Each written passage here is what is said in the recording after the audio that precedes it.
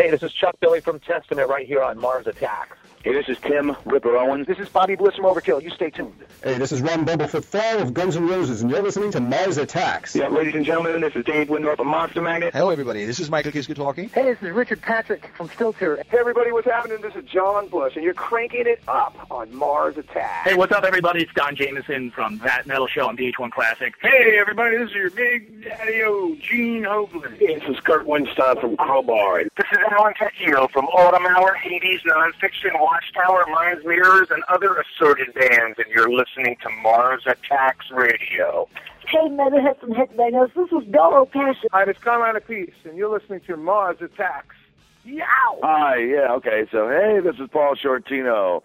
How you doing? Formerly of Rough Cut, Quiet Riot, and currently with King Cobra. You're listening to Mars Attack. Hello, this is Dave Reffett, and you're listening to Mars Attacks with my good buddy Victor. Crank it up. Hey, what's up, everyone? This is Mark from Chimera. This is Steve Zing from Mara's Drug in Danzig, and you're listening to Mars Attacks. This is Vinny Appice from Kill Devil Hill, and you're listening to Mars Attacks. Hell yeah!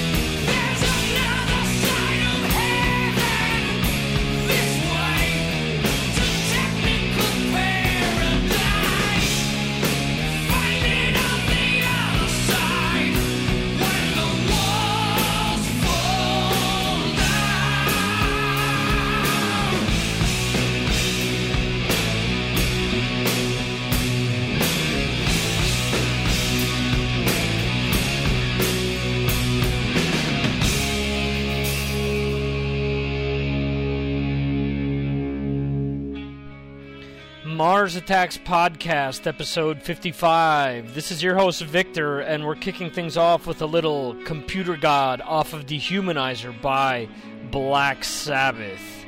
Let's listen to a little bit more of this track, and we'll let you know exactly who we have on the show in just a few seconds.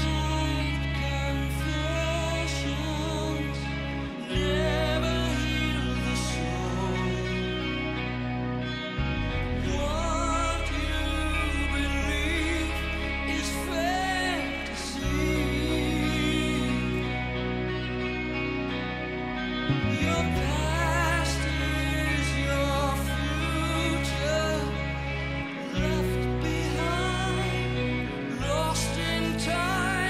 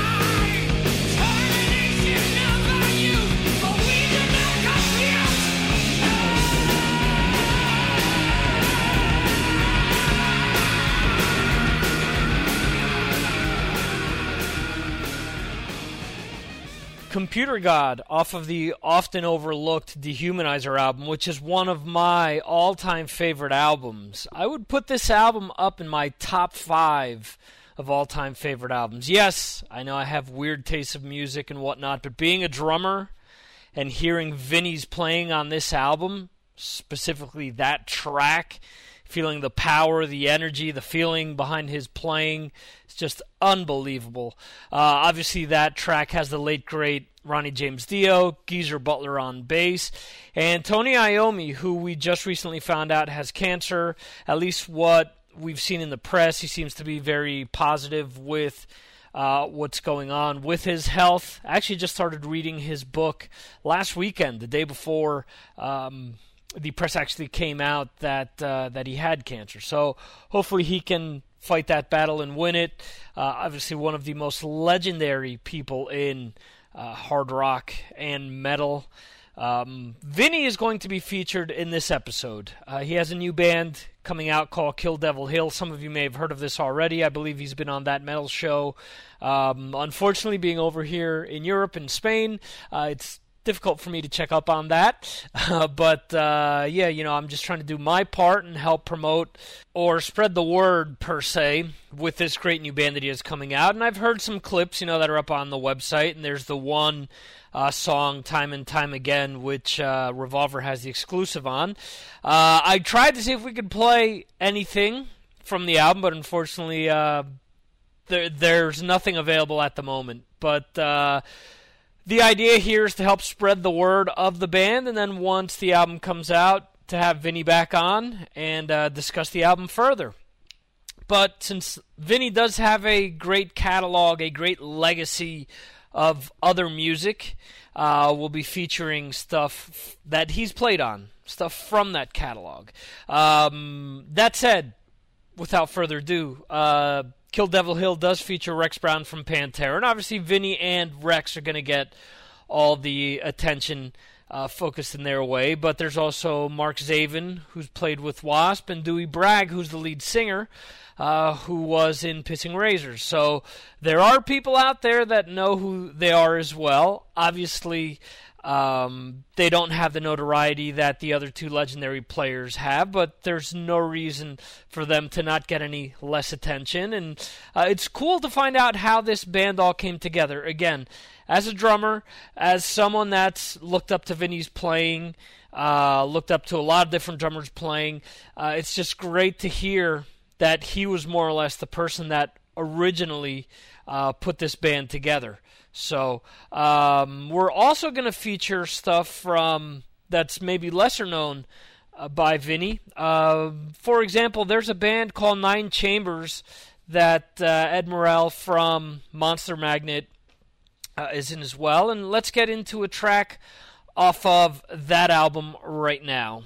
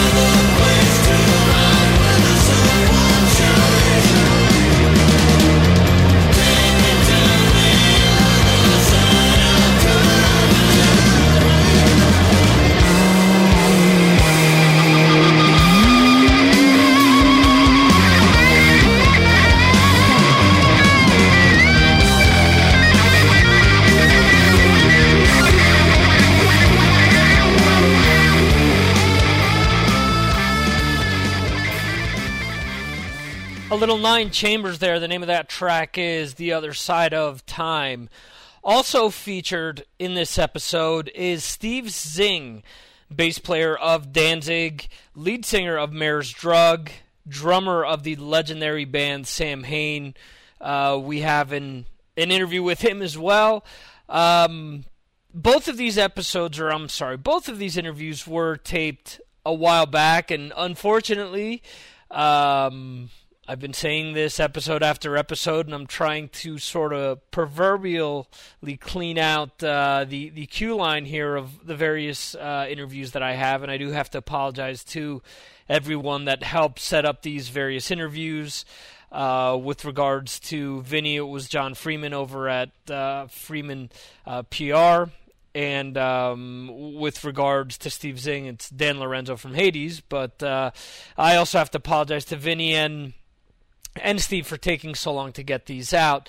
You know, things get crazy when you have a kid. So you have nothing assured to you except for, you know, the present, and you never know what tomorrow will bring. And in a perfect world, these would have come out a long time ago. But it doesn't always play, you know, to the advantage of having the interviews come out when an album comes out. It does, and it doesn't, you know, because a lot of times there's all this, you know, noise about an album the first week it drops or right before it drops, and then you never hear about it again. So in the case of Mare's Drug, which is a great album, if you haven't picked it up, I have it listed as one of the best albums of 2011, at least in my opinion. There's some very, very strong tracks on there, and I think all of you should check it out if you're remotely interested in anything that Steve's done in the past. Definitely check it out, or if you're into just hard rock, it's just some great, great music, and we'll get into tracks off of that shortly. And as far as Vinny's concerned, Kill Devil Hill will be out in a little over a month, if I'm not mistaken. So really looking forward to that, because once again, that track time and time again just sounds really killer.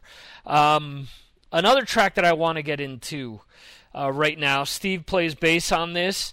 For some reason, this album should have been so many people's, you know, number one album of 2010. It was up there for me. I think it was I listed it as the second best or the third best, perhaps, album of 2010.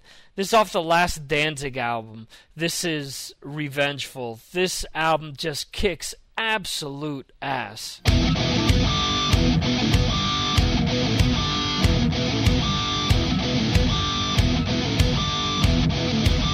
Here they come, bitch in black.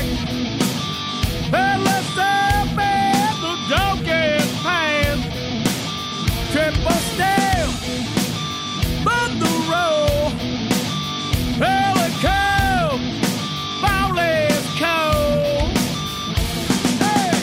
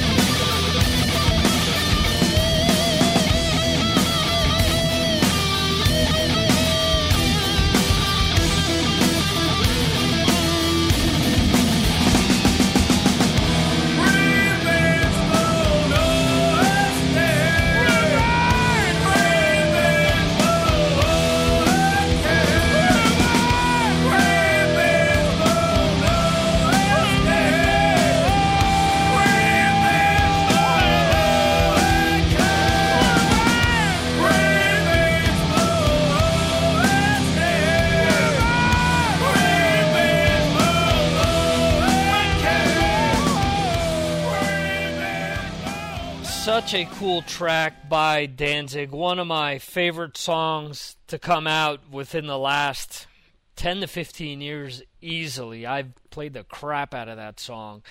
Just listening to Glenn's voice on that track is just so cool. But, yeah, check that album out if you haven't heard it. Definitely worthwhile listening to. What else? Just want to remind you guys to follow the show on Twitter if you haven't as of yet. It is Mars Aries 2005. Tried to switch that to Mars Attacks Radio, and for some reason couldn't do it, so we just stuck with that account. In any event, just go to MarsAttacksRadio.com. You'll find the link over to the Twitter right from there. Also on Mars Attacks Radio, you'll find out all the pertinent information regarding the radio shows that I put together, which air exclusively on Mark Strigl Radio. That is Stream A of Mark Strigl Radio. New episodes debut on Thursdays and then repeat throughout the weekend on Fridays and Saturday. You'll find the times when these shows repeat right there on the homepage of MarsAttacksRadio.com. You can also listen to that stream, which I help program, directly from MarsAttacksRadio.com. So, also, you can subscribe to the podcast on iTunes. Please help spread the word and comment on iTunes, whether you like the podcast or not, good, bad, or indifferent. You know, just help spread the word and have people check what we do out.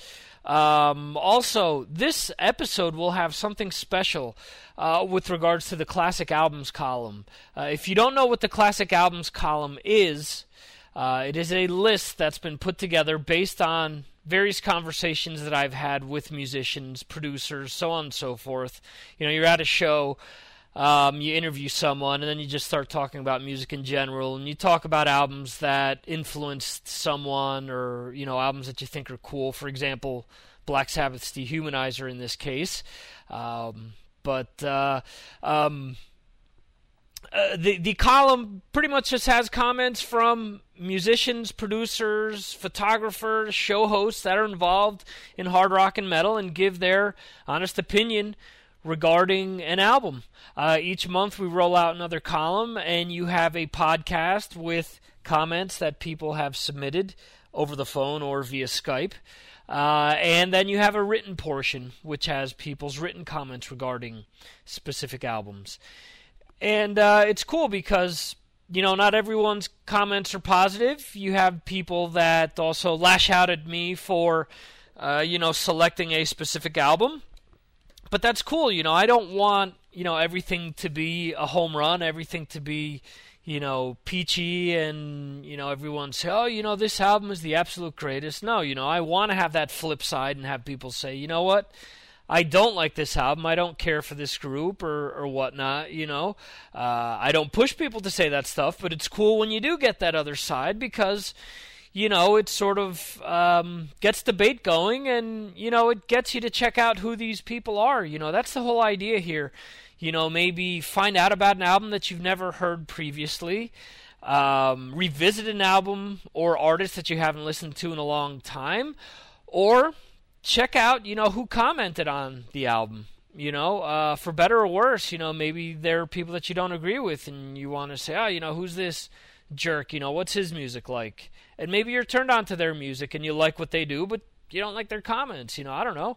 Or, the flip side, you really dig their music after, reading their comments or listening to what they have to say. So that's available. And what I'm trying to get at here is that part of the reason why I interviewed Vinny and Steve was because Vinny was obviously part of Black Sabbath. Any hard rock or metal greatest or, list of albums that you want to talk about has to have a Black Sabbath album. There's obviously a Sabbath album on there. It's a Dio album. We'll get into that later. There's going to be debate whether, Ozzy was better, whether Dio was better, whether this album, whether that album. I know my way of looking at music as maybe obtuse in comparison to other people. Dehumanizer is my favorite Black Sabbath album. Again, one of my all-time favorite albums. That said, I feel that the album that was selected has a greater impact on hard rock and metal. So that's why this album is featured. With regards to Steve, he was there before anyone knew who the Misfits were. There's a Misfits album on there as well. So we're sort of letting the cat out of the bag early. The Sabbath album isn't going to be featured for a few months. The Misfits album is a way off. There are 30-something albums that are on the original list, and if this goes any further, it could go on forever and ever. But the entire albums list, again, it's 1 month at a time. What'll happen is that when all is said and done, the original list is going to take close to 3 years for it to all come out. This month is going to be album number 7, so just to give you an idea. There's a whole slew of different hard rock and metal on there, things that people will say, oh, that isn't rock or that isn't metal or whatnot. Okay, cool. In the grand scheme of things, maybe you don't think that in today's day and age, it's not one thing or the other. But in the context of when these albums came out, they made an impact for one reason or another. There's a lot of dispute now with people regarding Van Halen, for example. Van Halen 2 was featured as the 4th album on the list. We did Metallica's Injustice for All, Cleansing by Prong, Queens of the Stone Age Songs for the Deaf, Van Halen 2, Anima by Tool, Megadeth's Peace Sells, and Judas Priest's Painkiller. So all of these albums have had different impact, for better or for worse. And, there's a lot of things that have been sent my way or commented on various places where I posted the news that these columns came out that, that's a rock band, or, that's, what my dad listens to, they're not metal or whatnot. Listen to the stuff within the context of when it came out. Go back, do your research, see what came out previous to some of these albums, and what came out after, and whether there was a trend set by some of these albums. And I guarantee you that a lot of these albums, or every single one that I've mentioned, influenced one way or another, again, for better or for worse, what bands did afterwards. So take it for what it is. And again, send us your comments regarding that. Post it up there on MarsAttacksRadio.com, or send them directly to input@MarsAttacksRadio.com. Without further ado, we're going to get into a track by Mara's Drug right now.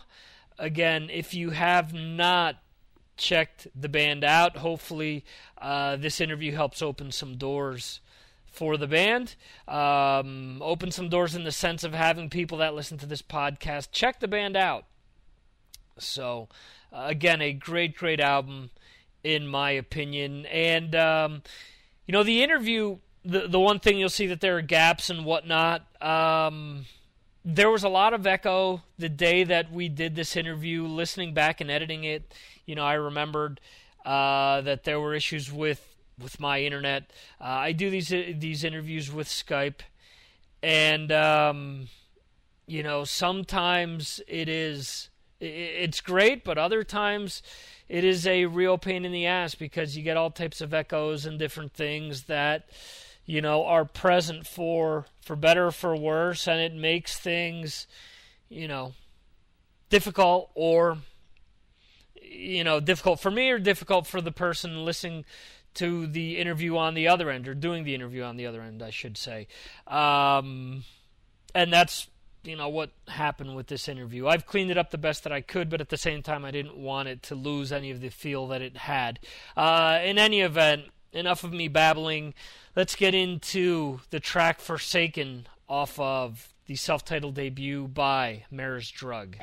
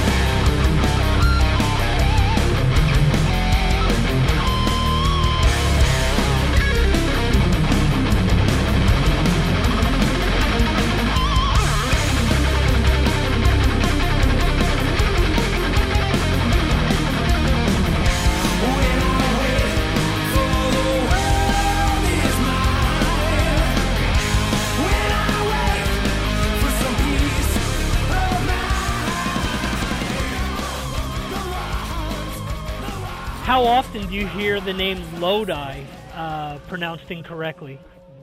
Lodi. Lodi, yeah. That's what we hear is Lodi. Yeah. Funny and sort of sad. Remember years ago listening to SOU and hearing someone mention that the Misfits were from California, and I'm thinking they're from Lodi. They're from your fucking backyard, and you're saying they're from California. That's a disgrace, being what an idiot. Being from, Jersey and not knowing, one of the most important bands to ever come out of the area. Right. So yeah, I mean, some people are idiots. Yeah. As far as you're concerned, you've been involved with so many important and historic bands. When coming out with a new project, does that help or hinder you?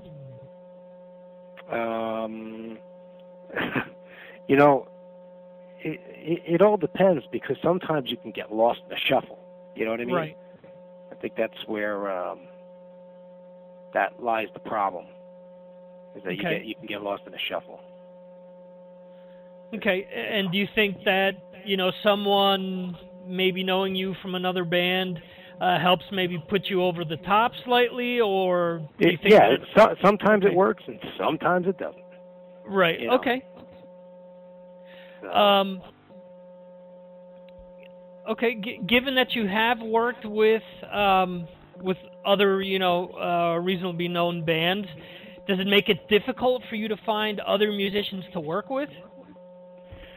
Well, yeah, I think just music in general, it's hard to find good people to work with, only because nobody wants to put the time. This business is all about its timing. Right. It has nothing. There's some luck to it, and there's also some. There is a level of having to be good at what you do, no doubt about that, in songs and in a show. But it's time. It's a time, and people think it's overnight, and it's not. Mm-hmm. In rare circumstances, it is. But even you'll ask the people that are kind of what they call an overnight sensation, and they'll tell you they were at it for years. Right. It just seems overnight because they came out of nowhere. But right. The truth of the matter is they were doing it for years. Right. Yeah, absolutely. So many bands, as you're mentioning, maybe have been around for 6 or 7 years, were never signed. Right. But that first hit of notoriety, and people think, as you just said, they just got together and just put something good out. Yep. Exactly what they did. You've worn so many proverbial hats in bands: bass player, drummer, singer. Is there one thing that you're most comfortable with? I don't know. I think being in Danzig now for 5 years.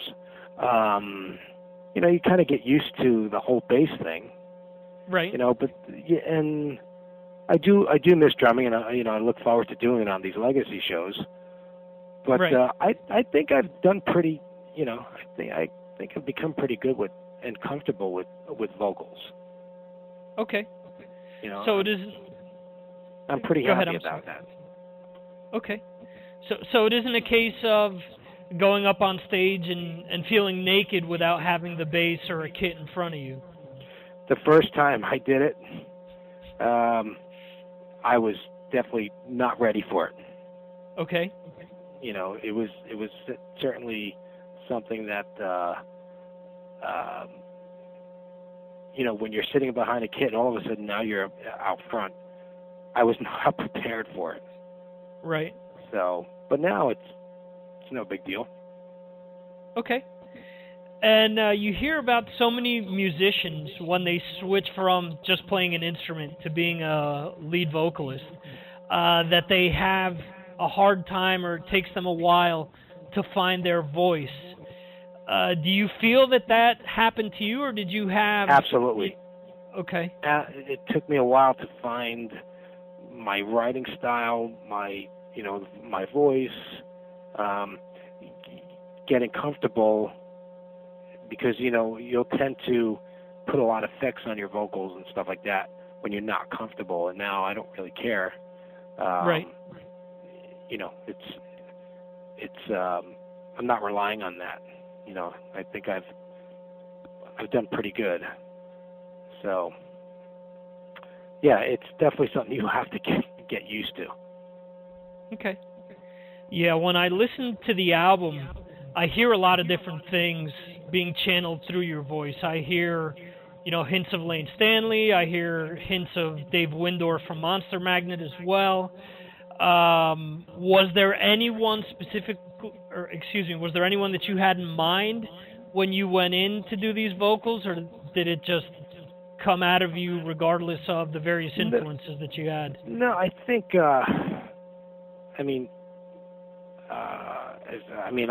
I'm a big Alice in Chains fan. But I wouldn't compare myself to Lane Stanley because the guy's amazing. Right. But I thank you for that. I'm an old school punk fan. Right. So I like bands like The Damned and stuff like that, and of course this other guy named Glenn Danzig. Right. So, I guess if it's hard to even say that. I guess Glenn would be an influence, by default. Right. You know what I mean? But otherwise, I pretty much take it from a lot of old school stuff that I used to listen to. Okay. Yeah, and that was one very interesting thing that stood out to me when I heard the album for the first time, is that it does have sort of, a 70s feel to it in some places, but there are other spots where it feels grungy. There are other spots where, it's metal, and there are other spots where, there's punk or there's an indie feel to it as well. So it's just so cool to feel that type of diversity sort of just intertwining throughout the songs. Was that the intent, or did that just all come out? No, I think, my writing partner is, he's the guitar player. And I think, he's from an old metal hardcore background. Okay. Where I was totally not into that stuff. Right. So I think what happens there is it, we kind of, when you put it all together, it kind of works. Okay. You just kind of, to me, I think you get the best of everything. Right. So. Yeah, I thought that it was interesting reading on the site, seeing the bio where that was actually mentioned, and listening to the album, thinking along the lines of what you mentioned, with all those different influences, just getting, as you mentioned, the best of everything that's being thrown in there. Yeah, I'm people say, "Who do you sound like?" And to me, I really can't explain it. Right. I really can't. I don't know. What would you say? Well, that's the thing. From song to song, there are so many different things. Like I said, Storms of Yesterday has like a 90s type feel to it. But then you hear something like I'm Alone, and the intro is indie-ish, post-hardcore-ish. It's totally off in a different direction.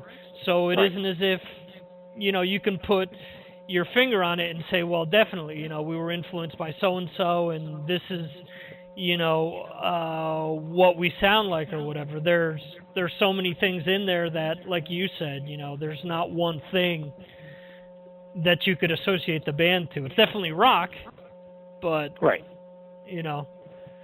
With all these subgenres and other BS that's attached to stuff, well, you could throw maybe 20 things in there and say, well, it's, these 20 things, not just one specific thing. Right. Yeah, I think that's the best way to, to describe it.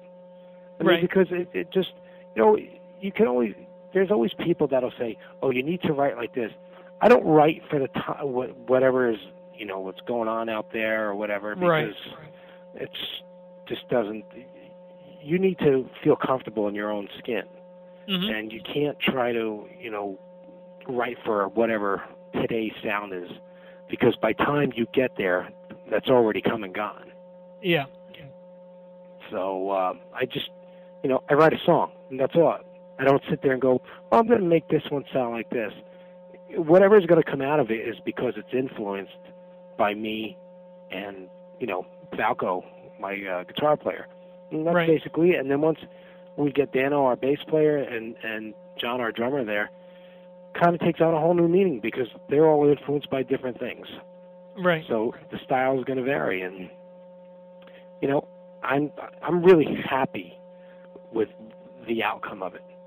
Right. And it's and it usually, I haven't been that way in the past with my previous projects, because I sit there and go, you kind of cringe at some things. But this one, I'm like, you know what? I like it. I actually listen to it. Cool. And it's funny you touched on a very interesting point, sort of a sad point as well. So many bands that try to, write for today or whatever, and, how many people are making tons of money nowadays in the industry to want to, as you said, play something or write something that isn't you, and then you're stuck with that forever, Well, it's true. I mean, there's a lot of, you can, look, when you put something out, that's your mark. Yeah. And so you have to be comfortable with it. And if you're not, what I've realized, I've put out some different stuff, but I've realized that when you put this shit out, be comfortable with it, because that's what you're judged on. Yeah. So in the future, if I don't like something, it ain't coming out. Perfect ideology. So, aside from something that you just mentioned, the Danzig Legacy stuff, what are your plans with Mare's Drug going forward? Does the band go on hiatus for about a month while you do the Danzig stuff? Or are you guys going to be doing stuff actively behind the scenes before you can go out on the road? No, still doing active stuff. We're playing sometime the end of October. Okay. In New York, so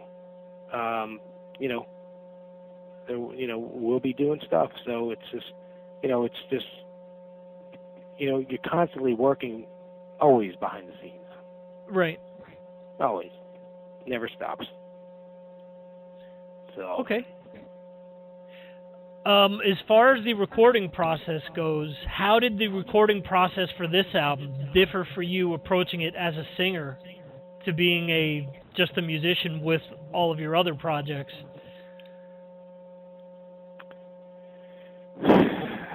Well, in this regard, like I said, when you do something, you're putting your mark on it. When you write the songs, I have to listen to the song as a whole. Okay. I can't just listen to it as the singer. I can't listen to it as the bass, the drum. I have to listen to the entire song. Mm-hmm.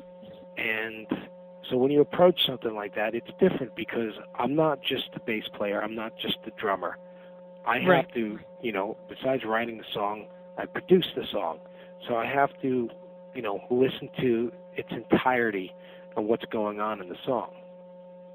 So it's, in that regard, it's just a lot more work. Okay. The one thing that I did want to discuss with you, I'm actually doing a column on my site, which focuses on various classic albums that have come out. One of the albums that's going to be discussed is the Misfits' Earth AD.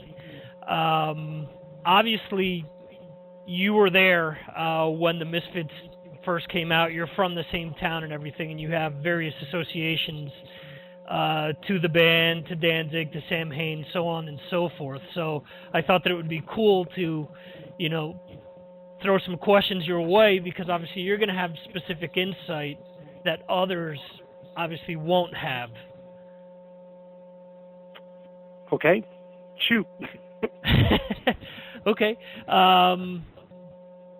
With regards to the rise of the band, did anyone expect the band to reach the legendary or cult status that they've, achieved so many years later? Absolutely not. I don't think for once that anybody looked at looked at all that and said, well, we're going to put out these little red vinyls and they're going to be worth, thousands of dollars, or we're going to do this. If you were there, it was pretty sad the way it ended. It just ended. It wasn't like this. I'm trying to think the best way to describe it. It kind of faded. It faded away, and it faded real fast. You figure they started in 77 and ended in 83. So in 6 years, what they did in 6 years, and they weren't playing all the time or anything like that, but in 6 years' time, they built this image, and that nobody ever else did. Right. So in that respect, you would really have to be there. That's all I can say. Which is why I wanted to bring it up. As far as your association to the band back then, how did you first come in contact with them? Well, we all grew up in the same town, and I went to school with Doyle. Okay. We went to high school together. Oh, we were from grammar school to high school. So when we were from kindergarten through high school. So, okay. So it was for quite a while that you at least knew Doyle before the band actually came about. Oh yeah. I remember him coming to school one day, and he said, "Hey, remember, I told you my brother's in that band." I go, "Yeah." He goes, "Well, they're going to rehearse at my house after school. Why don't you come over?" I'm like, "Okay." So I went and listened to the Misfits rehearse. Right. And it was at that point that I basically said, "This is it. This is I want to do this. I'm going to be in a band with this guy someday." And my friends used to laugh at me. And they're like, "You don't even play an instrument." I'm like, "Well, I will. I'm going to play the drums." "Well, you don't have a drum kit." I'm like, "Okay, well, I'll get one." And that was that. Cool. As far as the album in question that I mentioned, Earth AD, there's always been disputes regarding where hardcore came from. A lot of people, or I've heard various people, I should say, point to Earth AD as the starting point or the blueprint for hardcore due to tracks like Earth AD, Green Hell, so on and so forth. Do you think that this album had anything to do with the start off of hardcore? No. I mean, I think hardcore was, you had bands like, Minor Threat and, all the DC bands and then the bands from Boston, and of course LA, and you had Bad Brains. Right. So hardcore was there, I think, I think that was the Misfits capturing, you know, a lot of people didn't get the Misfits. Mm-hmm. You know, they didn't get what they were about. And I think, you know, that was, you know, the reason for that album. Okay. A lot of people that I've talked to have pointed to Bad Brains, or I should say most people that I've spoken to regarding this topic have always pointed to Bad Brains over Black Flag or any other band that's usually thrown into the mix there. So. Yeah, I mean, they were there. I mean, credit has to be given where credit's due, that's for sure. But, you know, I think the Misfits captured, you know, their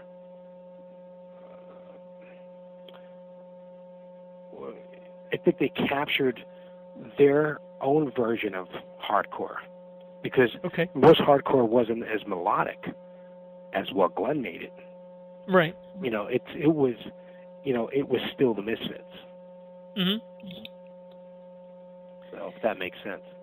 No, that makes absolute sense. As being a fan of the band, you know, there are so many things that he did with the melody, or even throwbacks to, you know, 50s music or whatnot that made them stand apart, right, from so many other bands. So yeah, I understand 100% what you're what you're going for. Cool. As far as the band after Glenn left, I mean, there was a resurgence in the 90s. There's still a version of the band going today. Do you have any opinion? I don't know if you'd have that. I don't know if you would call that a version. Okay. But do I have an opinion on it? Yeah. No, I don't. I mean, I have nothing against, you know, Jerry or anything. I don't think that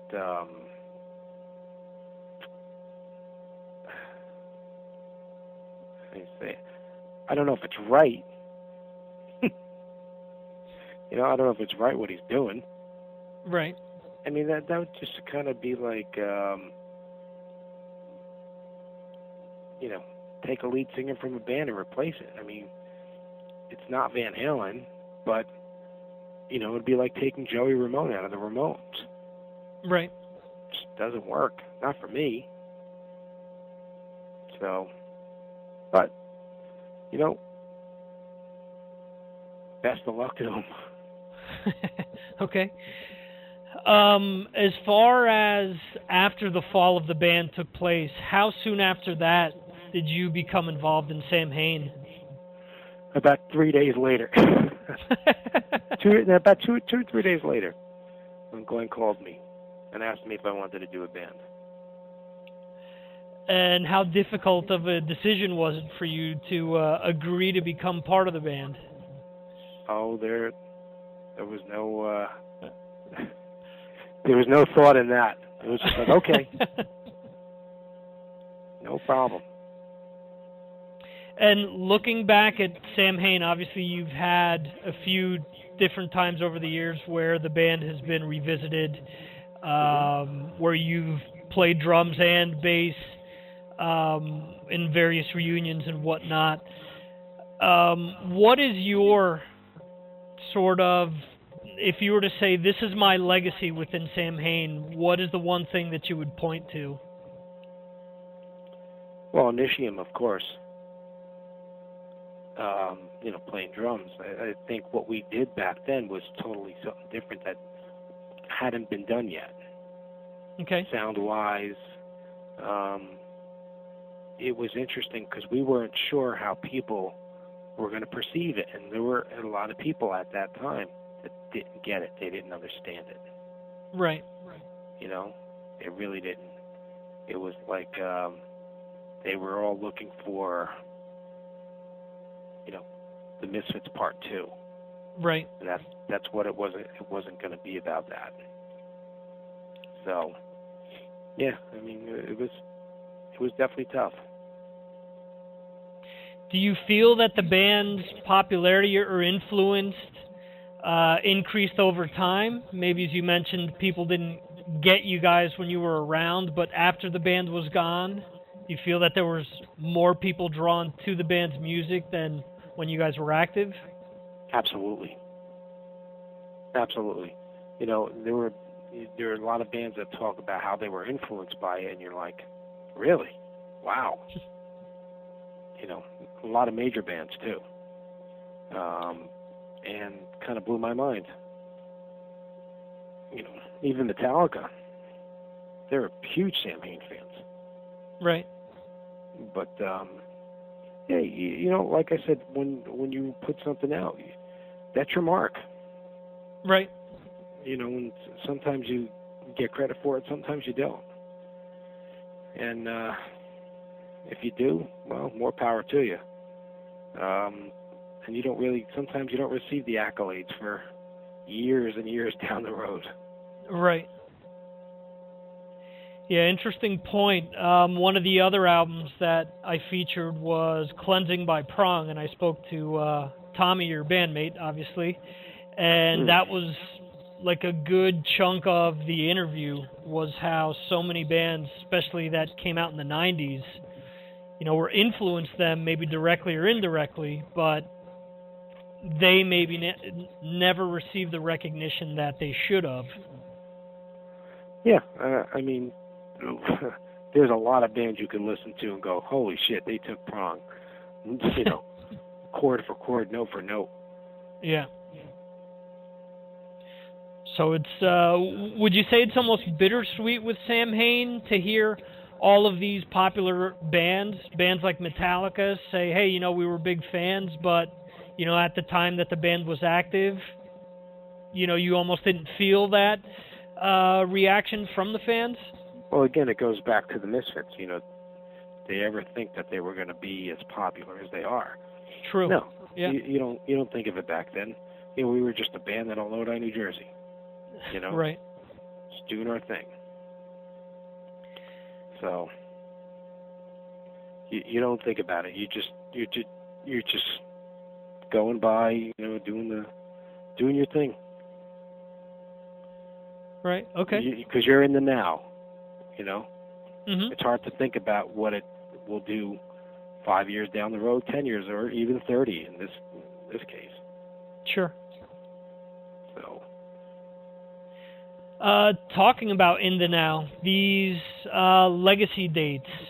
How interesting for you is it to take part in these various shows, outside of obviously being a musician, but from a fan standpoint? I'm having a great time. I mean, I'm playing songs, and I can't name the songs, but I'm playing Misfit songs that I grew up on. Right. You know, old stuff. And I'm like, wow, this is pretty wild. It's pretty amazing. And as far as the Sam Hain music, is it fun for you to revisit those tracks live as well? Oh yeah, yeah. It's funny because like I'll be playing them at home and practicing them, and there's a lot of memories that come back from, you know, when we were playing all this stuff. Right. So. Cool. Okay. And the dates, there's only going to be a few sporadic dates here and there for this tour, right? Yeah, there's next Friday, which is the 7th. Then there's October 29th in New York. It's Halloween in Hollywood. And there's November 4th in Austin. Okay. How much further do you think that you'll be involved in shows with Danzig? There's been so many talk over the last few years that he really doesn't want to tour anymore. Can you foresee there being additional tours or albums with the band? Oh, yeah. Yeah. You know what? We have a good time, you know? Right. There's no drama in this camp. So, I think as long as it stays drama-free, and we continue to have a good time, he'll want to do it. We'll do it until he thinks he's had enough. But I don't ever, I don't know. It's hard to say. I mean, because we've all been doing it a long time. Right. And after a while, it's not that it's not fun. It's just it's grueling. It's a different business these days from what it was years ago. And it's harder. That's for sure. You'd think it would be easier because getting your stuff out there through the internet would be easy, but it's that much harder. Yeah, the one drawback to the internet, I mean, if you're a hardcore fan, it's great because you have a lot of things at your disposal, but the other side of thing is that you now are competing with 1 million bands as opposed to 1,000 bands that you had way back in the day. That's for sure. That's for sure. Do you feel that Glenn's been portrayed unfairly in the press in recent years? Well, look, if people do their homework, right, before they do an interview, then you're going to kind of know about that person. Right. When they go in there and they're kind of looking at him one way, they're probably not looking at it the right way. Right.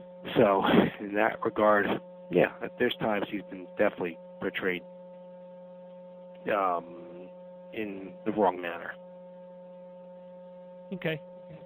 Yeah, I don't understand. I mean, I try to do as much research as possible before speaking to someone, and even try to see what other interviews are out there, just to try to make sure that it isn't the same monotonous drivel that you're throwing at people. Yep. I understand. So, a few years back, you actually played a show that went under the name of Screaming Metal with obviously the guys from Talking Metal, with Dan and Alan from Hades. How did you hook up with these guys and get involved in that show? I knew the drummer. Okay. And, he asked me, would you come in and, sit in and have a good time? I'm like, yeah, why not? And that's how I met Dan. Huh, okay. And that was it. And then kind of Dan and I became friends after that. It was really cool. Dan's a great guy. Yeah. Like I said initially, real good guy. He's been nothing but good to me in my shows, so I can't complain at all. What songs did you do at that show?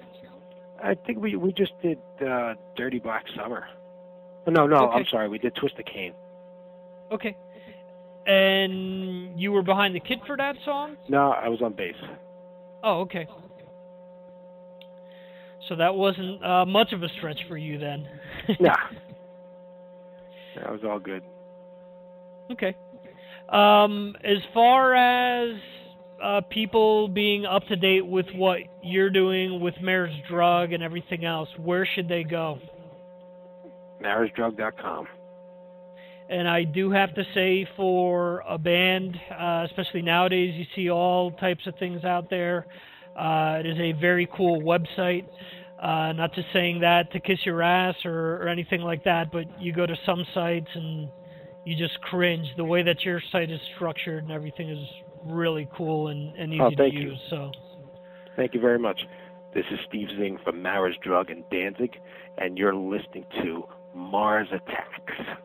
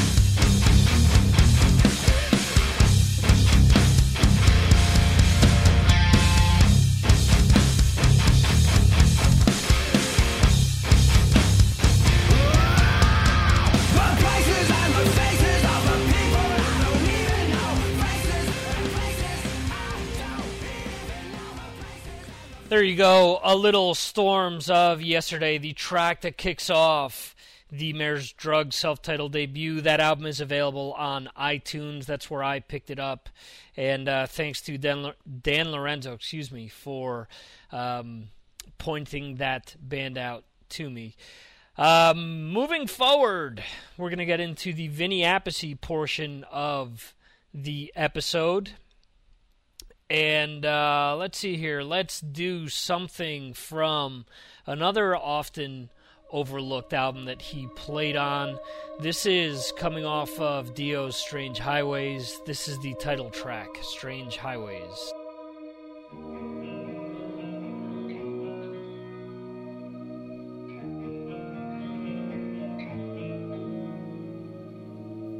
It's a crazy world we live in, and I'm leaving it today for another institution where crazy people pray.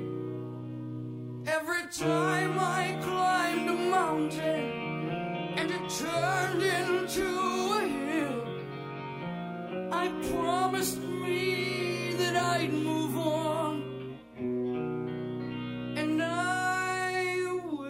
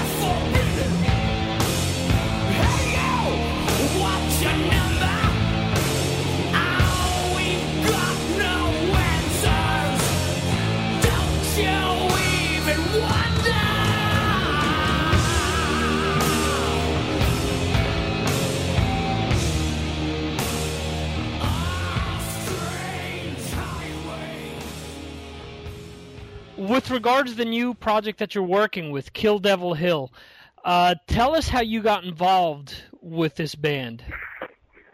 Well, it actually started. I had recorded some drum tracks that we were going to put on the internet through a record company, and then I had to get shoulder surgery at that point too. And luckily, I did these tracks, and then got the shoulder surgery, so I couldn't play for 6 months. So I had these drum tracks, started listening to them, and they sounded really, really cool. And I called Jimmy Bain, bass player from Dio, down to work with me on putting some bass to those tracks, and that's kind of the way it started. And after that, ran into a guitar player named Mark Savon, and invited him down to start putting some guitar on, see how it would sound, how it would work. He worked out great. He knew the singer that's in the band, Dewey Bragg, and I heard a tape of Dewey singing, and I went, "That's the guy." Fucking awesome singer. He came down, we started working, everything started really coming together. And then eventually it didn't work out with Jimmy, and I heard Rex was available looking for some, and I know Rex for a long time. I gave him a call and sent him some stuff. He loved it, and that's how we came together. So it's pretty cool. And it's not a project, it's a band. It's a band, a real okay. band. Oh yeah, this is kind of my baby and everybody's baby, Oh, that's cool. Because the way that I guess I'm getting this confused a little with another band that Rex was putting together at one point that he was apparently no longer a part of. So it's actually cool to hear about a drummer, me being a drummer myself, starting up a band and having all the pieces come into place the way that you mentioned. Right. Well, actually, Rex had another band was Arms of the Sun, and he was trying to work with that, and then I went down to meet Rex and actually jam with those guys, and we were thinking of trying to do two bands, because Rex was trying to get that off the ground, but that's too hard. And then we sat down, and I wanted this to happen, Kill Devil Hill. Either way, that was my first priority. And then and that's the way it all turned to Kill Devil Hill. So we're focused on this. This is the band, and it all came together nicely. Okay. And what stood out for you with Dewey's voice? What really put him over the top? He's got a great voice, great tone to his voice. He doesn't sound like anything like 80s. I was getting a lot of tapes from people saying, "Hey, I heard you're looking for a singer," and all this kind of 80s stuff. Since I played with Ronnie, people assumed I wanted to get into that kind of thing. And Dewey's voice is just an amazing voice, and the way he sings and approaches everything. It's very modern, very cool, with some old school bits to it too. It's awesome. Okay, and that was one of my other questions. When you're putting a band together with the history that you have, how difficult is it weeding through people that just think that you want to do the same old thing time and time again? Yeah, well, that's one of our songs, Time and Time Again. Yeah, that's what happens. It happens all the time with any band, Somebody gets the word out that you're looking for a new bass player or singer or drummer, and especially singers, and people tend to assume that you're looking for somebody that, you worked with before, kind of thing, I'm looking, I was looking for something more modern, more new, and something more surprising, So, that's why bands, this came together the way a real band should. It was just, okay, here's this guy, he just happens to be here, let's play, it worked. He knew Dewey, that's cool. Rex is, I knew Rex, and it came together. It wasn't put together on paper like a superstar band or anything, Right. Kind of fell together, which is better. Okay, and with regards to the music, you're saying that it's updated metal, hard rock. What can people expect on the debut album? The album sounds like, a bit of Alice in Chains, a bit of old Sabbath, heavy, doomy cool riffs, and a little bit of Pantera thrown in there, and even a little bit of Zeppelin thrown in there, you know. But what's cool about it is that's the music side of it, and then Dewey's voice, he's got more of a modern-sounding approach to everything, so it brings that together with new school, you know. So it all works well together. So it's kind of cool. It's kind of old school, new school. Okay. And you guys are currently out there touring. How much of a benefit or detriment is it to take essentially a new band out without the audience knowing the material? Well, that's a good question, because the album's not due out until March of next year. So we wanted to go out, so we booked a 24-date tour. And of small places. We're playing small clubs and little smaller towns. And actually, it's been fun so far. I mean, we've only done one gig, but we've been rehearsing out here and stuff. Now we're in West Virginia, making people know we're coming to town, because it's a small town, and meeting people from the town, knowing, they're all freaking out that we're playing these little clubs and stuff, But I think it's a great way to build a foundation. And then I think the audience gets it. They could hear the sound of the band. They could hear the songs, even though they don't know them. Right. Songs are really, focused. They're really, you hear the song live, and once it repeats to the second verse, you go, oh, I get it. So right. It's not too complicated. That's what's cool about it. It's very heavy, dark, but it's melodic at the same time. Okay. Do you foresee switching any of these songs up as you guys are touring, or do you think this is going to be the exact songs how you guys are going to go in and record them? Well, actually, we already recorded them. And, the album, okay. Yeah, we're in mixing stage right now. We're going to finish mixing when we get back in November. But we recorded all the songs. We got 12 songs recorded.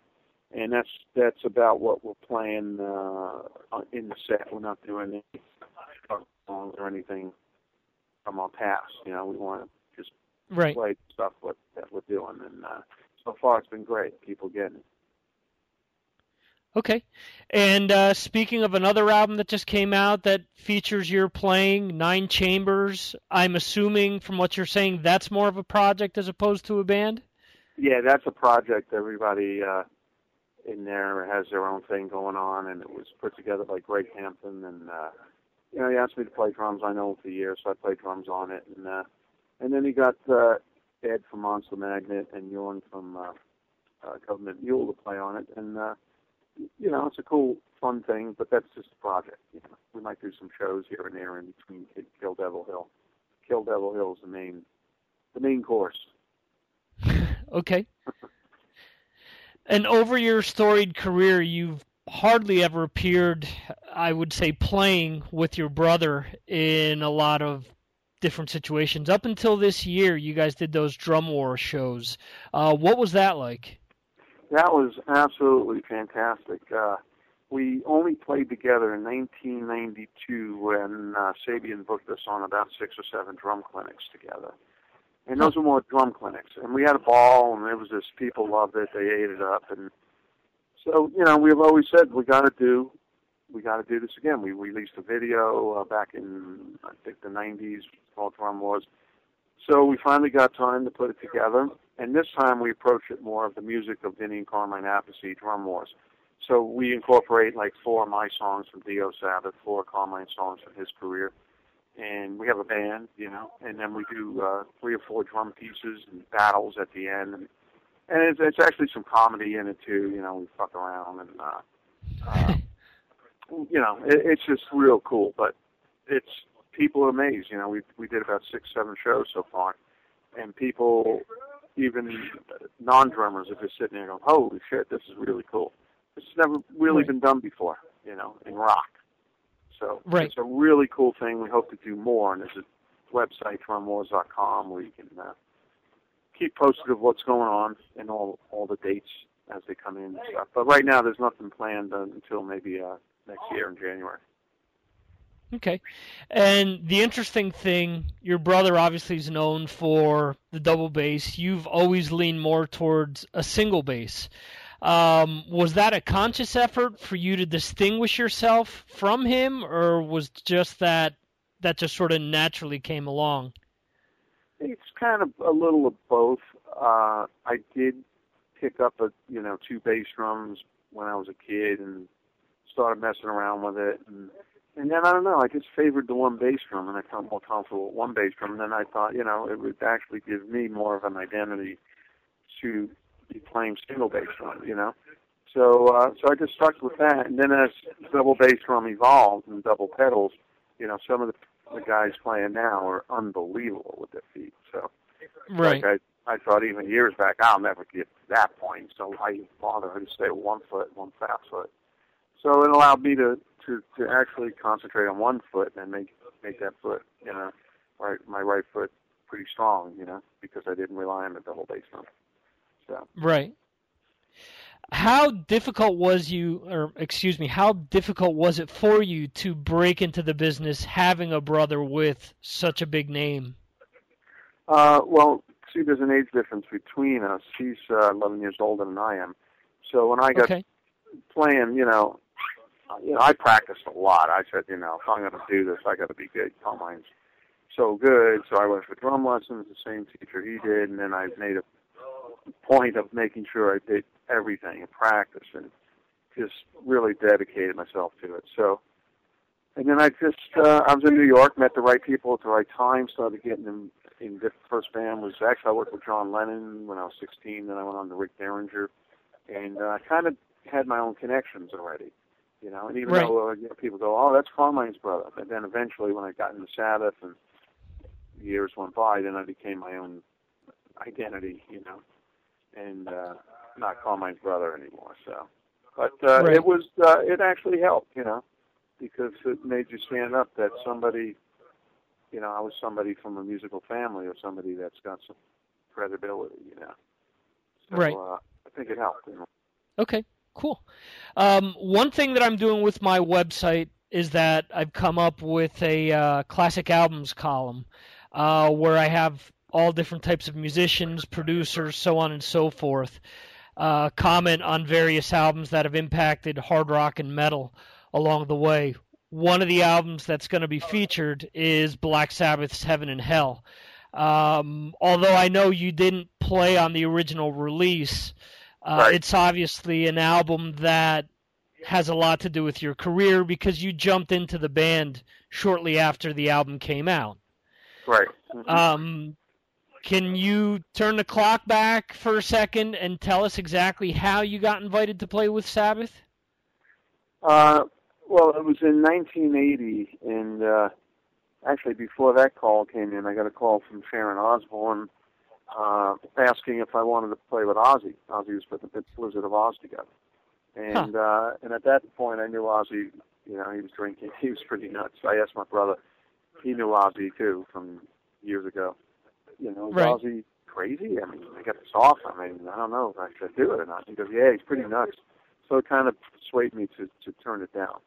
So I turned it down, and about 2 or 3 months later, I got a call from Sabbath. They were in town. They're looking for a drummer. Tony heard my album I did with my own band called Axis, and he liked it, so they called me. I don't know where they got my number from. So I went down to play with them. First, I went down to meet Tony and the road manager. Right. And that went well, and then they said, come down tomorrow. This was in Los Angeles, and we'll jam and see how it goes. So I went down and played with them. First song I played was Neon Nights. And then they said, yeah, you're in. So I was in the band. And it was under the assumption that Bill was going to come back. Bill, at that point, had to leave, and he was gone. But they thought he would be back. So eventually the tour went on, and Bill never came back. So then eventually the tour ended, and then came up to do another album, and I was in. That's when we did the Mob Rules. So, and then we became great friends and had a long relationship. Right. What are some of your favorite songs to play live off of that album? I like Die Young, Heaven and Hell. We did Lady Evil. They're all kind of favorites, Neon Nights is cool, too. But Neon Nights for drums it's kind of a repetition of the first half of the song is kind of like the second half of the song. So it's not as interesting for me playing it, but it's a great song, obviously.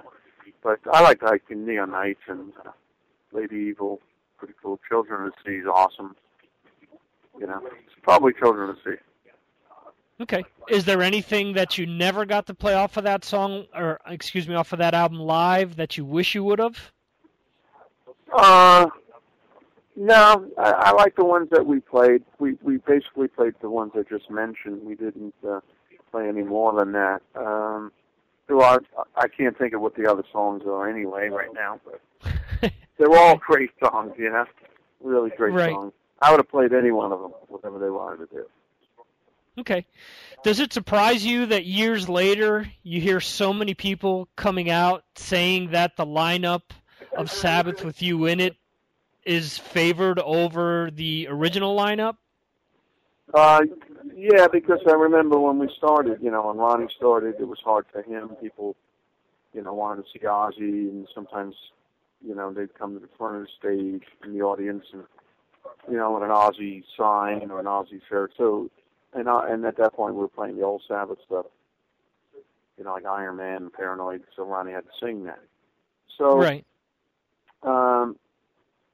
so we did, that was hard for Ronnie, and then, then I come in, I'm the new, replacing Bill Ward, and, it was a little bit of time for people to accept both Ronnie and I. Ronnie was a little easier because they did Heaven and Hell off, so.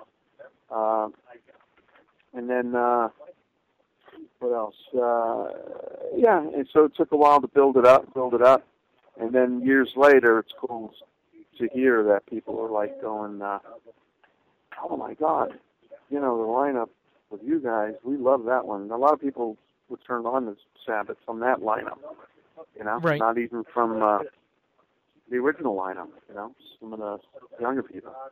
So it's nice to hear, because obviously the first band was awesome, started it all, so it's pretty cool. Right. The one album that, and I have weird taste in music, I have to say, and being a drummer, for me, my favorite Sabbath album is The Humanizer, because of the way that you're mixed on that album. The drums are just so crushing, especially when Computer Gods come in, that, that to me, in my opinion, if I have any sort of complaint about The Devil You Know, is that the drum sound wasn't the same way as it was on Dehumanizer. Can you tell us anything about Dehumanizer that maybe sticks out to you all these years later? Yeah, I agree with you. That's one of my favorite albums, and what's cool about it is that it sounds great. There's so much punch and bite to that album, and that's mainly because the drums are up front, and the engineer producer was Mac, who did some Queen stuff. And he just got a great drum sound. Those weren't even my drums. They were a rented kit in England. So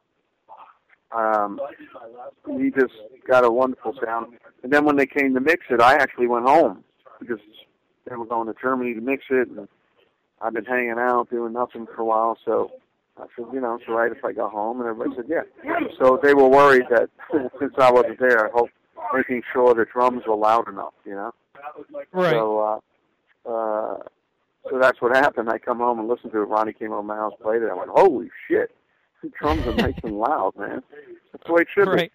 Then Devil You Know, the album was kind of what it was. It was written mainly with a drum machine. That's the way it wound up. And there weren't a lot of drum parts on it. The songs were kind of just straight ahead. And then the sound of it, I don't hear the drums on it. They're all washed out to me. I don't really hear the punch. There's too much effect on them. So there's a big difference between those two albums. With, with the bigness of the drums and being washed away. So that's why in this album, Kill Devil Hill, the drums can be right up front. Cool. Awesome. Yeah. Right after Ronnie passed away, there were all these rumors that Heaven and Hell may continue without Ronnie, with maybe Glenn Hughes, maybe with Swedish singer Bjorn. Do you think that you'll ever work with Tony and Geezer again with a different singer? It's been talked about in in the day. It was like when Ewan was involved, it was brought up, maybe he would be cool, and Glenn Hughes, everybody, and even Rob Halford. So it didn't pan out. There was talk about it, and then it just wasn't talked about again. So then time went on. So obviously, it didn't happen. And the only thing I see happening with him is that they're going to get together with Ozzy next year. Okay. Do you think? No, I was going to ask. Do you think anything will actually come out of that, or do you think, as what's happened in the past, that they won't be able to work things out and put an album out? I'm not sure. They might be able to work things out. There's always politics involved, and right. I would probably say they'll probably wind up doing something next year. Because everybody's getting older. They're not going to be able to do it 5 years from now. Right, that's true. And there's so much money at stake. So stupid that they don't go. Sure you will. Not me. True. So, well, you actually. I don't know what they're doing. You actually got to step in at one point with Ozzy as the lead singer when Bill got sick a few years ago as well, right? Yeah. Bill had a minor heart attack in 98, and then I flew out and rehearsed. We went out, when I replaced Bill, so with Ozzy singing. That was pretty cool. Even I was like, wow, this is good. Yeah, I never played with Ozzy, so, and it's not even like playing with Ozzy with his band. This was playing with the whole original fucking band, so it was awesome. Right. Yeah. Cool. If someone wants to keep up with what you're doing or what Kill Devil Hill is doing, where should they go? Well, we have a site. It's killdevilhillmusic.com, and okay. There's a whole bunch of stuff up there. And then my site is just my name, VinnyAppice.com, Vinny with a Y. And like I said, there's drumwars.com, and that's about it. That'll keep you pretty much updated, Okay.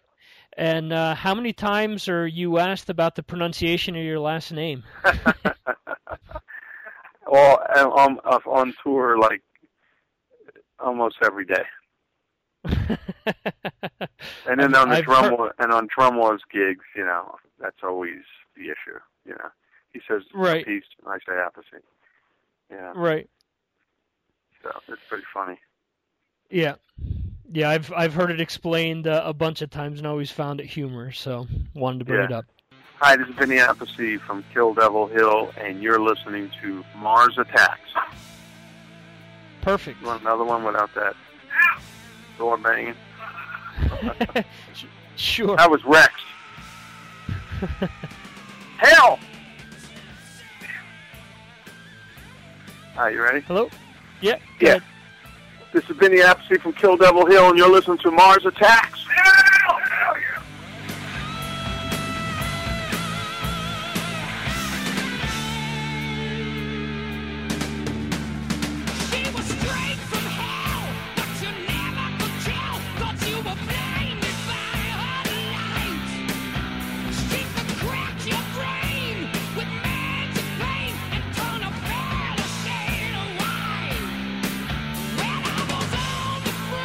Just me and me.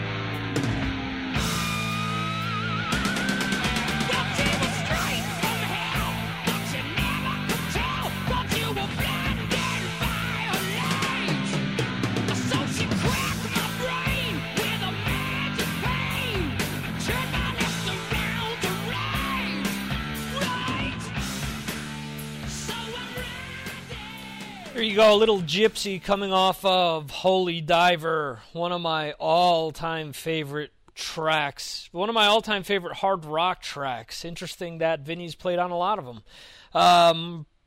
Probably without a doubt my favorite Dio song, without a doubt.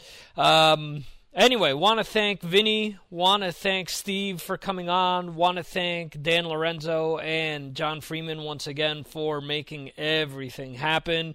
Want to thank you guys for listening, and just remember, subscribe on iTunes or just go to MarsAttacksRadio.com to stream or download any of these interviews or to find out about the radio show, Classic Albums column, or any assorted nonsense that is going on regarding the website itself or the radio show or podcast. So there you go. Thanks again for listening, and I'm going to leave you with a track off of the Mob Rules, Voodoo.